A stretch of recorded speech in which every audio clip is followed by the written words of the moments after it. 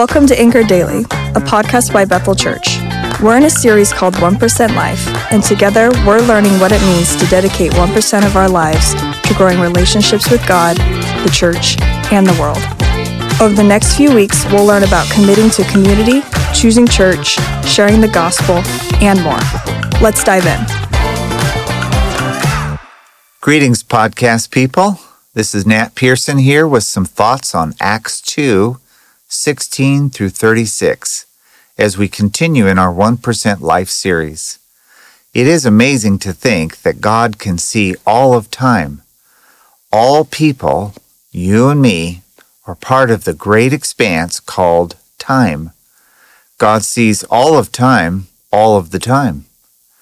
The Bible is written as a progression through time. So where is our passage today in that progression? It takes place during the Feast of Pentecost. It is at the beginning of the church age. Peter quotes Joel 2:28 through 32. God told Israel through Joel that he was going to pour out his Spirit on all mankind. This means that men and women would both prophesy. That is exactly what the people at the feast were seeing, men and women prophesying. He quotes up to where Joel says, "And it shall be that everyone who calls on the name of the Lord will be saved." Saved from what, someone might ask? Peter continues explaining that Jesus was put to death, but was raised to life, quote, putting an end to the agony of death, end quote. Of everything that is in the news or all the talking that people do, this is by far beyond anything I have ever heard of what people consider important.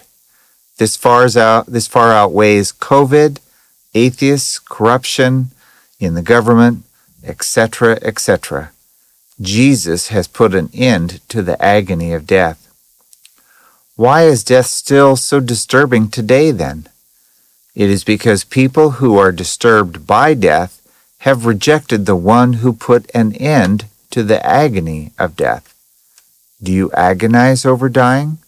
Have you watched someone die? I have. It is the most final event in a person's life.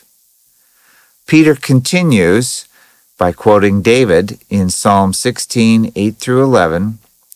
This psalm is like a conversation between the Father and Jesus. Jesus knew his Father would not let his body decay, and he says to the Father, quote, "You will make me full of gladness with your presence," end quote. The agony of death was ended with Jesus about 2,000 years ago. For those who accept this ending of the agony, joy awaits, just like Jesus' conversation with his Father. How about you? Are you in agony or joy? How about your family, your church family? Church is a commitment to the community of believers. We are there to help bear each other's burdens.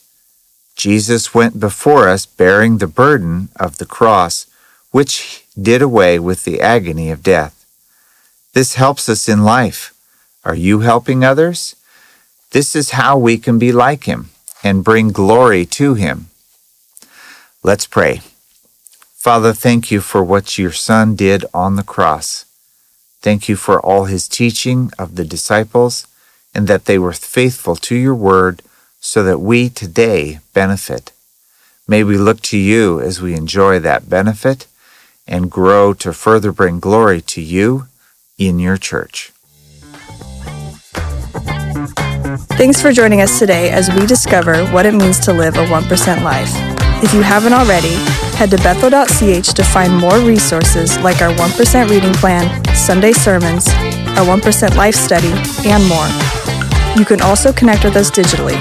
Find us on Facebook and Instagram at Bethel Church WA. We hope you have a blessed rest of your week. See you next time.